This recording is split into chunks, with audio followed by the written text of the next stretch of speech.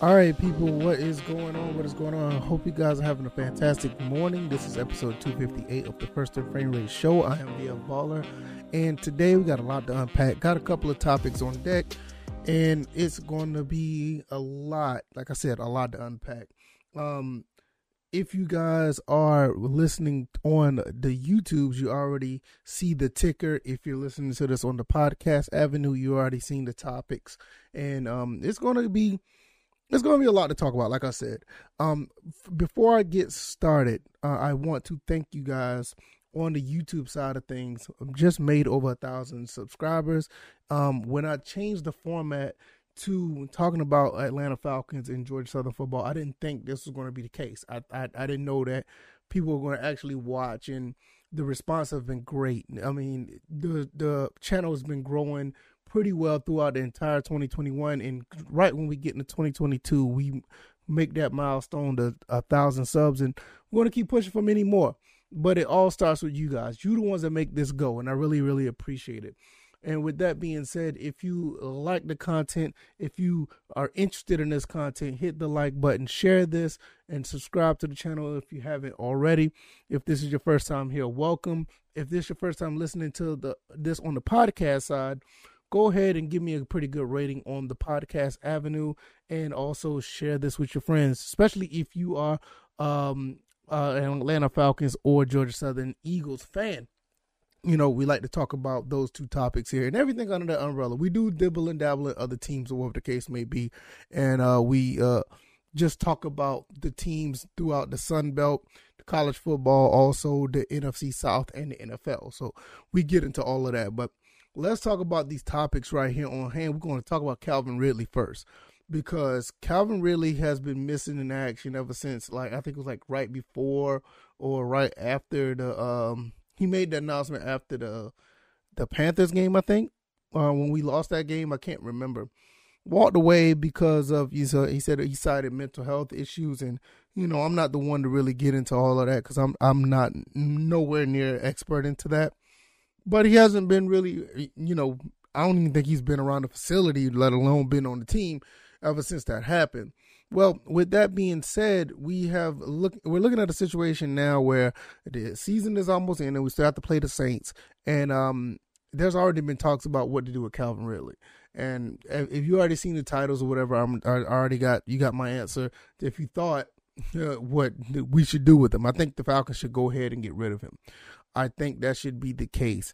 And there's no other way around that when it comes to the Falcons, in my opinion. They got to pay him $11 million next year, and if they cut him, that's going to be a lot of money they're going to be paying. I think Calvin Ridley's going to be in a situation similar to the Julio Jones situation.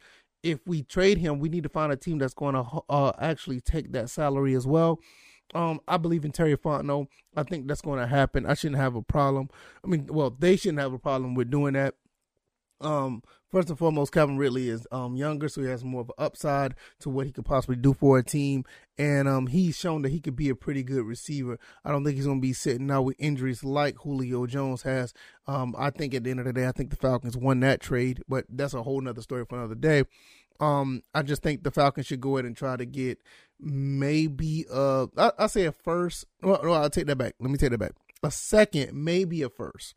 But I think the second round is ideal. That'll give us 3 second-round picks for the upcoming draft. I think that's pretty good value at that spot. If we do get a first, I will be shocked if we can get a first out of this.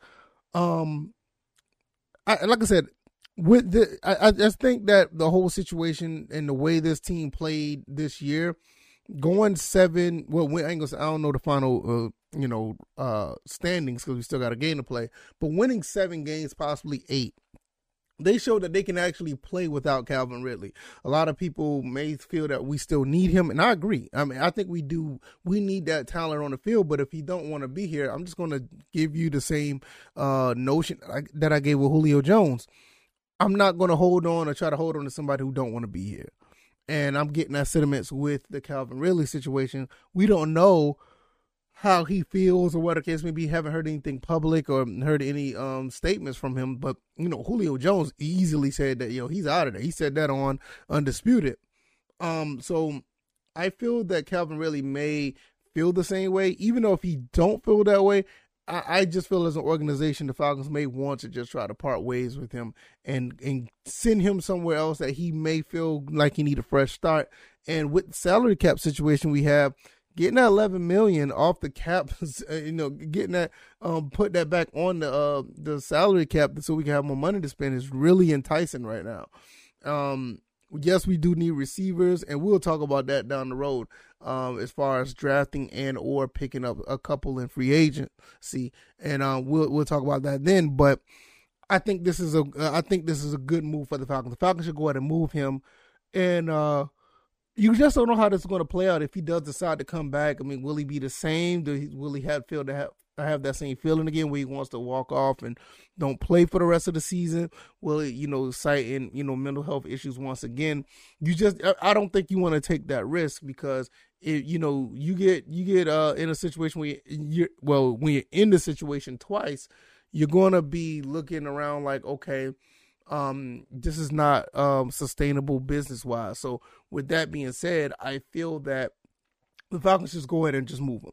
Go ahead and see if you could trade him to a team that's willing to take on the salary. I mean, $11 million for Calvin Ridley in his last year of the season, or last year of this contract is not. It's pretty friendly, to be honest with you, going with the going rate for wide receivers, and they could restructure that deal if he's happy where he is. So whatever team that picks him up could actually, get a steal as far as money wise. So I'm a fan of it. Hopefully whatever he's going through, hopefully he's able to overcome, because you just don't know how people are nowadays. And I'm not the one to really talk about it because I don't know. And if you don't know, you just don't know. So with that being said, I feel that the Falcons will go ahead and move on him. Now, with this being another thing I want to talk about, if this is going to be the case with Calvin Ridley being moved, I don't think that. No, I don't even think this in the cards anyway. But you can probably kiss the Matt Ryan situation possibly being moved to goodbye. I highly doubt that they'll try to get rid of Calvin Ridley and turn right back around and try to do a Matt Ryan trade or whatever case. I just don't see that. That will be. I think that'll be counterproductive to what they're doing. And as far as the Matt Ryan situation going, as far as that goes, the worst thing that could have happened for anybody who wants Matt Ryan gone is for them to win this many games.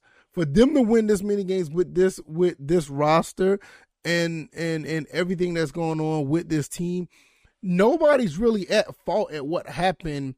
You can't point the blame at anybody that's going with what is going on with this team. This team overachieved overall. I mean, we had high expectations. I had high expectations. I thought they could win at least 9 to 10 games. And to be quite honest, they got close to doing that with the roster not as good as we thought it was. So that's one of the worst things that could have happened for them to win 7, possibly 8 games. I don't see them really getting rid of Matt Ryan under these circumstances unless something, a deal that comes up that's too good to pass up. And a lot of people rumbling about the Steelers or whatever. I'm not sure if the Steelers would do it.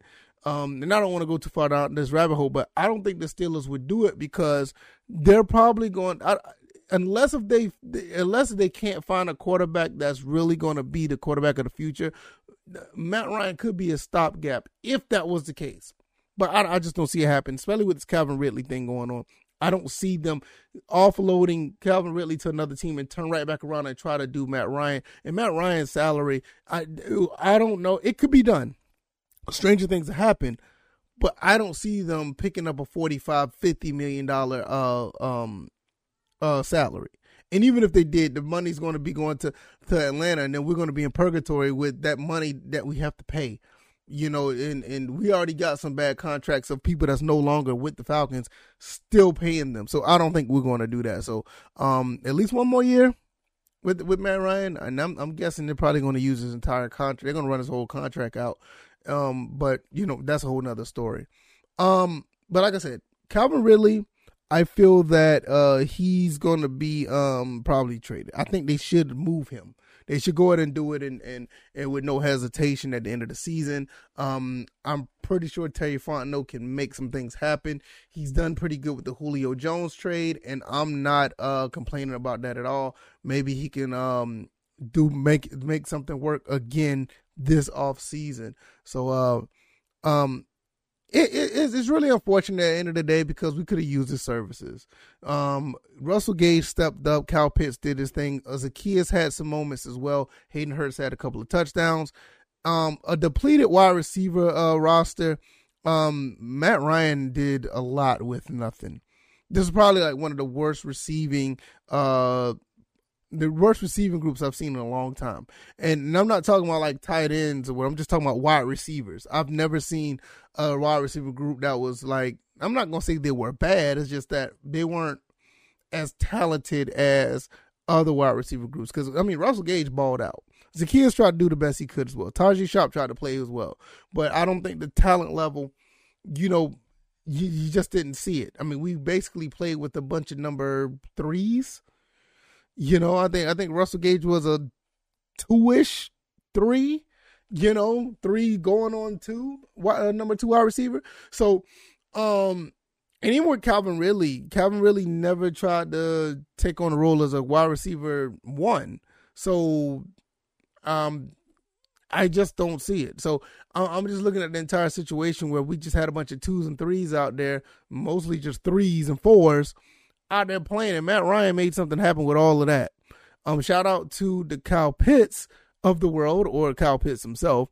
Actually was able to eclipse 1,000 yards receiving. I mean, what can you say about that? That was just amazing the way he did that, and it's pretty cool that for a rookie to exceed those to that plateau. That's pretty cool. And before I get into the Dillon Springer thing, I didn't even talk about the Georgia Southern side of things.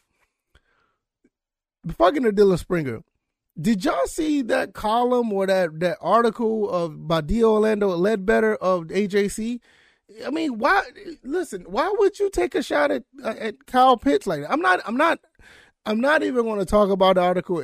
Personally, I don't think it shouldn't get as much time as it did now. But he's basically saying that, the fact that Kyle Pitts is playing 17 games, it doesn't matter what he did against Mike Ditka's record when he played 14. Why would you do that to your own, your local team? Why would you write stuff like that? I just don't get it. It's just not just in Atlanta. There's a lot of other sports towns that do this. That just talk down to their teams for some unknown reason. Look, I get it. You can't be positive all the time. That's one thing, not to be positive all the time, but to just attack a certain player just because when in the middle of their having success that's beyond me. If you want to attack a player because they're not doing well and you demand better of your team, that's the local team that you're covering, I get it. But in the middle of them doing something well, you're going to find a way to find a negative about it? I mean, who does that? I mean, it's just ridiculous. You know what? I don't live in Atlanta anymore. And I used to. And, my wife, she's talking about possibly moving back to Atlanta. What that's a whole nother story. We don't need to talk about now. But I used to love being in Atlanta and getting AJC, listening to 92.9 The Game, which I still do on my phone. I still listen to 92.9 The Game. I love listening to Atlanta sports. That's just my thing, even though I'm not a Hawks fan. But let's not talk about that. I never seen anybody throughout this entire time, even though have some pundits on the radio show that goes against the grain. But I've never seen nobody, and it's not an attack on Orlando Ledbetter. It's not an attack on him. I'm not trying to attack, but I've never seen nobody, even all the times I've been in Atlanta, I've never seen nobody to go after a team like that or after a player. Maybe I'm wrong. Maybe you guys know, but from where I look at it, it's good to be criticizing. It's good to talk down on the team when they're not doing good, but in the middle of them doing something positive, I just don't get it. To me, it's unbelievable. I just don't know. But enough of that. I don't want to talk about that anymore. But nevertheless, If you like this content, hit that like button. If you're on the YouTubes, if you're on the podcast avenues, go ahead and hit those stars. Give me a high star. Give me a good rating over there. Let people know what I'm doing over here. Subscribe to the channel if you're on YouTube. Subscribe on the podcast avenue if you are able to. Just hit that button. And so every time I go and live and when I go, well, if I ever go live on the YouTube side, but if I ever go and upload a new episode, you'll get it right away if you subscribe. So thank you guys for the support. You guys are awesome. You guys are amazing. And let's get into the Georgia Southern side of the show. Linebacker Dillon Springer. Is it linebacker or is it defensive lineman? I could say that wrong. Let me see. I think he's a defensive lineman. Yeah, nevertheless, Dillon Springer is coming back. He's going to be returning to the Georgia Southern Eagles to play his final season. His last year eligibility. This is big news. And if he's a defensive end, or whatever, I can't remember because I see him all over the field. If he's one of the two, I apologize. But this is a really big deal. With Will Harris, the defensive coordinator, I'm pretty sure he's going to put him in a pretty good position to continue to be the leader that he is. His last year eligibility, you want to see a guy that has this type of leadership that can actually show the young guys that are going to be coming in and some guys who just need some form of direction on the field. He's going to be that guy. And it's good to see more talent that's experienced staying with the team. You already had guys that wasn't going to go anywhere just yet. I mean, like you said, you had the CJ Wrights of the world. He's graduated. He's going to the draft. Randy Wade, he's going into the draft. And, so you got a guy the next man up that's going to be able to continue to mentor, be somewhat of a mentor, show some of the new guys the ropes on how to play college football, and actually, lead the team as far as the defense. When you have guys like a Dillon Springer, Derek Canteen, and you have other guys, possibly Sean Pelkisson, if he's on defense. Oh, man, I hope he is. That'd be great. You also have Najee Thompson, who may play defense as well. Eldrick Robinson is a young guy who played very well in the absence of people who were injured.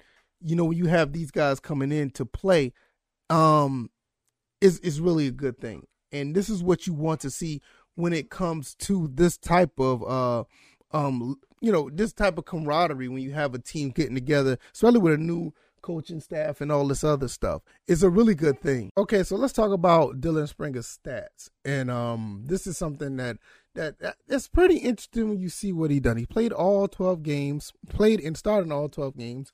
He had 29 tackles, 7 tackles for a loss, and 3.5 sacks. 5 quarterback hurries and 1 forced fumble. So he's a guy that can get to the ball. And this is really good. And it seems like he's just been getting better and better as every season that he played. So even the year before, he's gotten better. So this is the type of stuff that you want to see. This is exactly what you want to see when it comes to a player that is coming back to a team that knows how to get to the football, who knows how to tackle, who knows how to get in the backfield. So when you're looking at stuff like this and you got other players coming, we got a lot of outside linebackers coming. A lot of defense have been picked up throughout this recruiting class that we discussed on the signing day show.